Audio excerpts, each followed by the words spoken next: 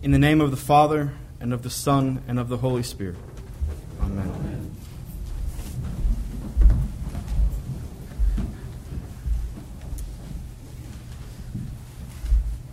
Since the last time that I was given the opportunity to stand here and preach, I have become a father. Little Anna is sitting there in the corner with her mom. And if this was a mega church, this is the point at which I would have some big picture behind me. But when I think about being a father, one of the things that really excites me is the opportunity to share stories with my daughter. I love stories. Whether they're stories that I create from my own imagination, the stories of Lewis and Tolkien, or the stories of Disney and Pixar, and the list goes on and on. I really can't wait to start sharing those stories with my baby girl. I love stories, I love telling stories, and I'm quite sure that I'm not alone. The truth is that we love stories because stories have a certain power over us. And this power, I think, says something substantial about who we are as creatures created in the image of God. We are, to our very core, storied people. There are stories that others tell us both implicitly and explicitly. And there are stories that we tell ourselves, again, both implicitly and explicitly. And whether we are aware or not, these stories define us. We engage the world through our storied personalities. Every new piece of information or data we receive must take its place within our storied lives. And when it doesn't fit, we tell new stories. The stories that define us, and this is just a sort of general summary, it could be much longer. They tell us how we should act in such and such a situation. They tell us how we should behave as husbands and wives, what it means to be men and women, and what our family should look like. Stories tell us who our parents are without DNA testing. I believe that my mom is my mom and my dad is my dad, but I've never asked them for proof. The story of their love, the story that they told me about how I came into this world, is a story I believe. Stories tell us how best the government should be run and what size it should be. Stories tell us about Republicans and Democrats and Tea Parties and the separation of church and state and social revolution. And it is stories, first and foremost, that tell us about Jesus. This is why I love being a member of a church that uses a lectionary.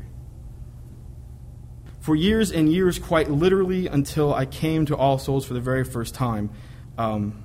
If you regret, for whatever reason, that I'm here, the man who brought me here is in the back, Father Philip, so you can kind of give him a scowl as you leave. But quite literally, until I first came to this church, every church I had attended, the stories of Jesus were few and far between. We would only hear the Gospels if, by happenstance, the preacher had decided to preach on something from the Gospels. Even then, they may not have been heard. They would have been expounded upon and explained, that's at best, and at worst, they would have been abused. Here at All Souls, we never abuse the text. But here, as in many other churches around the world, perhaps even most churches, the Gospels are marched into the sanctuary at the beginning of the service. The Gospel book is held high for all to see. It is placed in a place of reverence, and it is read from every Sunday, regardless of where the rhetorical whims of the preacher might lead us. We hold this book to be sacred, and in some ways, more sacred than the rest of Scripture. It is the book that tells us the stories of Jesus. We need to hear them. We need to love them. We need to understand them because we are storied people. But there are at least two dangers that we need to be wary of every time we hear these stories told. The first danger is familiarity. We know these stories, and that is a good thing, a very good thing. But at the same time, familiarity leads to complacency. Our minds tune out the familiar. We have in our bedroom above our bed an in-wall air conditioning unit. And we're from Florida. We like AC. We like it to be cold. So it's big and it's loud. I think that most people would probably, they just came over one night, would have a hard time sleeping in our bed because the noise from the AC is so loud. But for us, it's familiar. It's expected. Our minds tune it out, and we go to sleep. So you and I must be vigilant. We must never let familiarity lull us to sleep when the Gospels are being read. We must never let them become too familiar because when they do, a significant aspect of their power is lost. The stories of the Gospel have their full effect on us when we hear them as if we were hearing them for the first time. When we place ourselves in the sandals of the crowd and listen to Jesus in prayerful submission. We listen to him and we let him challenge, correct, and chastise us. We listen to him and we let him surprise, shock, and startle us. We listen to him and we let him teach us that not only is he a prophet, but much more than a prophet, he is the long-awaited Messiah. And even more than that, he is the world's true Lord, the one who shares in the divine identity of Yahweh himself, the Son of God. Familiarity is danger number one. The second danger we must be wary of is this. The stories that define and shape our lives as 21st century Americans are not the stories that defined and shaped the lives of Jesus and his first century audience. This warning is particularly important when we come to a text like the one we have read this morning. This should go without saying, but the world in which Jesus lived was not a world full of Baptists and Catholics, Republicans and Democrats, Tea Partiers and liberals. The stories that shaped Jesus' life and the lives of those around him are not our stories. Yet too often we listen to these stories as if they were intended to answer our questions, as if they were intended to make sense of our stories. Anachronism. The failure to read and understand Jesus as a first century Jew with all the stories and questions that such an existence entailed is danger number two. So then what are we to do with what we heard today?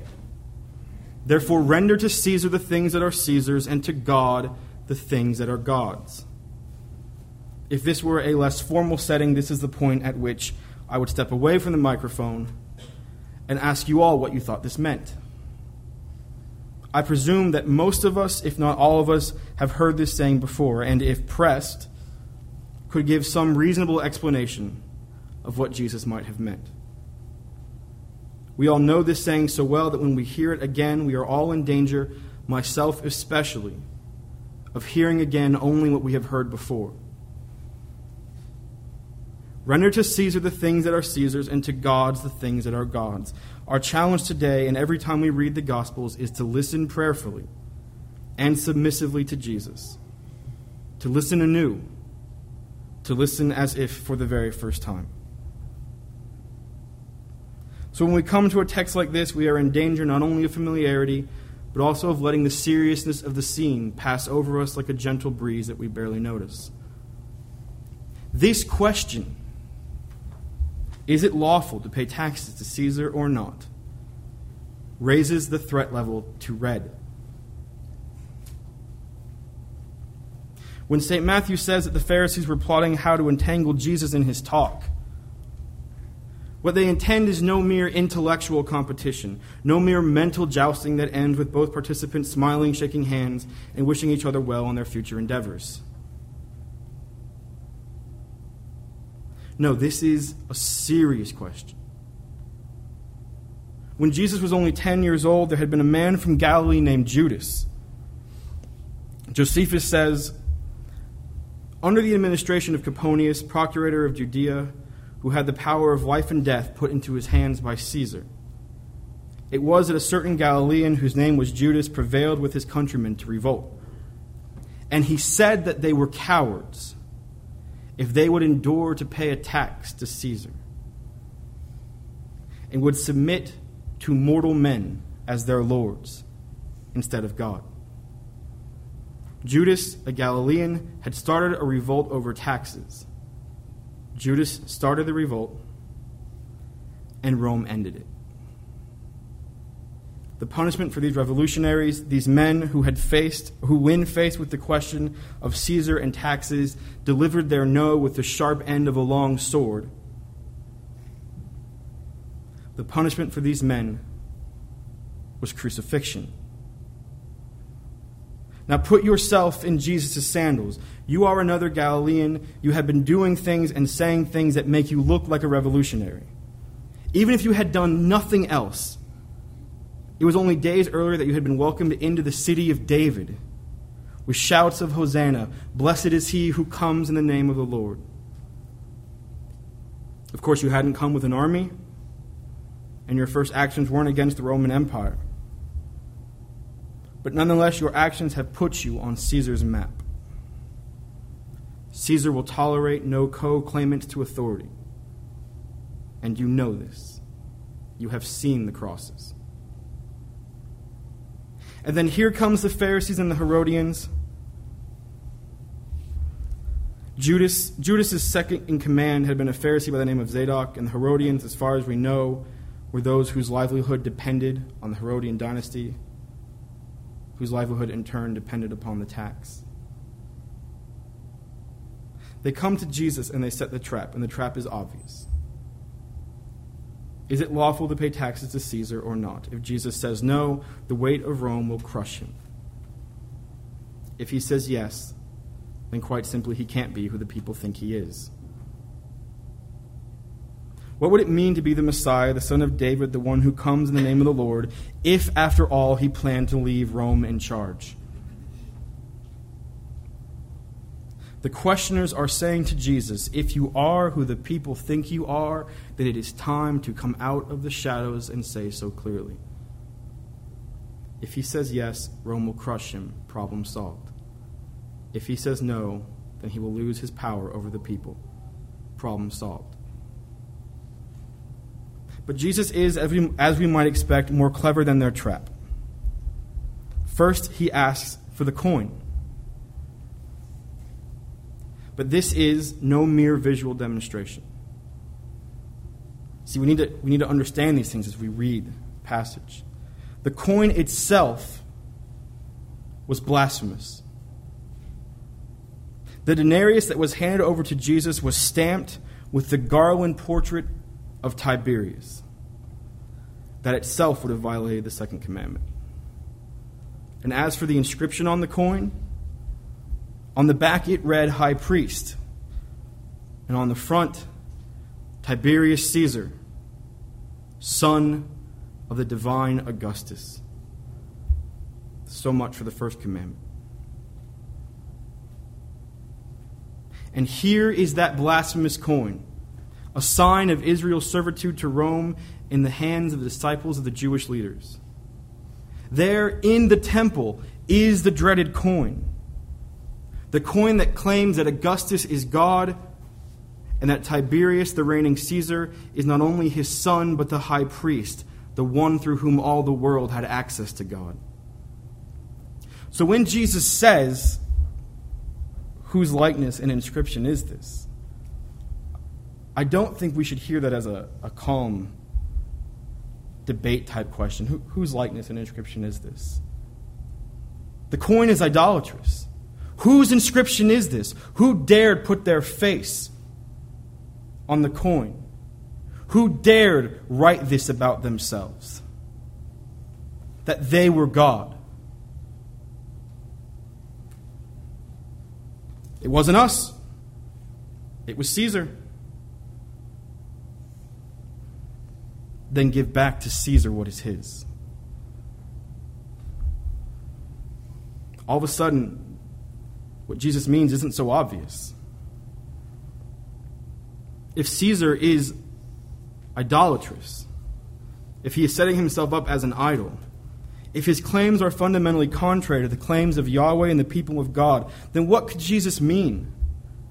Why bring out the coin? Why point to the idolatrous image and inscription if all he wanted to do was to tell people, be good, obedient, tax-paying citizens, but make sure you love God too? About 200 years earlier, in an event celebrated every year by the festival of Hanukkah, a Jewish priest by the name of Mattathias began a revolution against the Seleucid Empire and then passed the reins of this revolution over to his son Judas Maccabeus, Judas the Hammer, with these words: "You shall rally around you all who observe the law and avenge the wrong done to your people. Give back to the Gentiles in full and obey the commands of the law."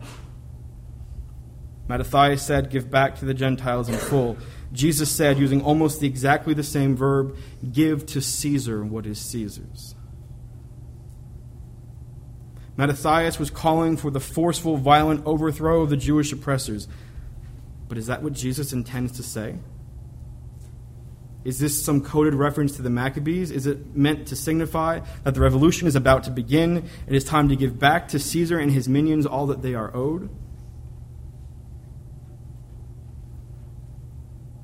Well, what does Jesus say next? And give to God the things that are God's. This is the language of Israel's call to worship the one true God against all competing authorities.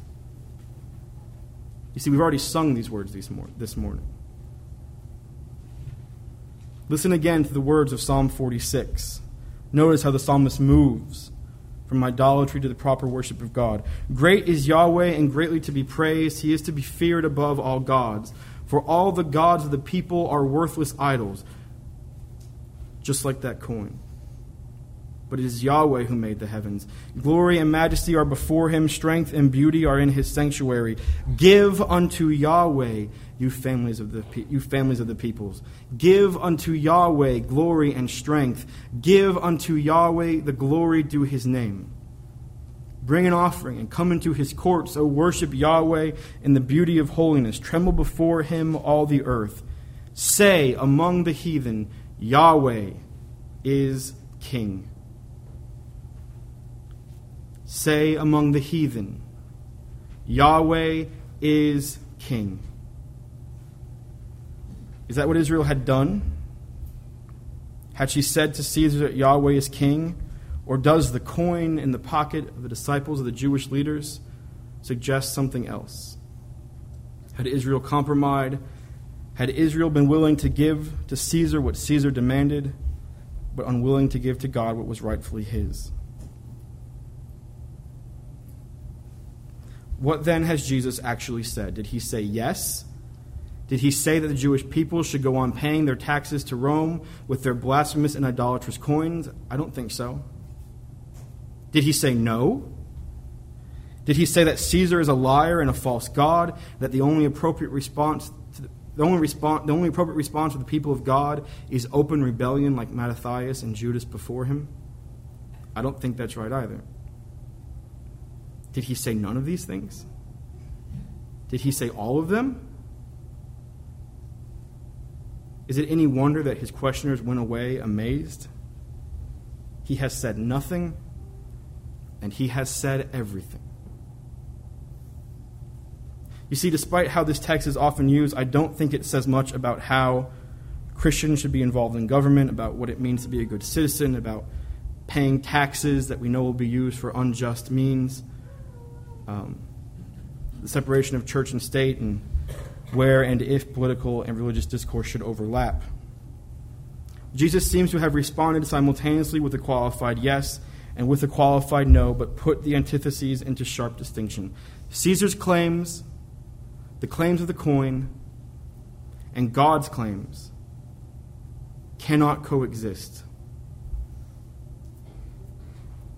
Caesar's claims were contrary to the claims of Yahweh. To God alone was due the titles that Caesar claimed for himself. Israel's response to the pagan idolatry of Rome should not have been compromise. They should not have had the coin in their pocket. I like to imagine Jesus saying, does anyone have one of those blasphemous coins? And the disciples going, oh yeah, it's right here. Instead of compromise, Israel should have responded like the psalmist. Say among the heathen that Yahweh is king. Or as we might say today, as those grafted into the family of Abraham, Jesus is Lord. I love these words of St. Paul. If you confess with your mouth that Jesus is Lord and believe in your heart that God raised him from the dead, you will be saved. That's it. That's the confession that saves. Despite all the contemporary debate about what the gospel is, that's the confession. Notice that Paul does not say that you must believe with your mind that Jesus is Lord. That is certainly implied. But what Paul says is that you must confess that Jesus is Lord. You must say among the heathen, Jesus is Lord, Yahweh is King, and you are not. But Paul knows full well that it will do us no good to confess that a dead man is Lord. You see, if Jesus was just a moral teacher, his morals would have lasted. You don't need to be alive to have a moral influence. But if he is Lord, that's something different. If he is dead, then he has gone the same route as all those before him who claim such titles. But if he is risen, then he is the world's true Lord and Caesar is not.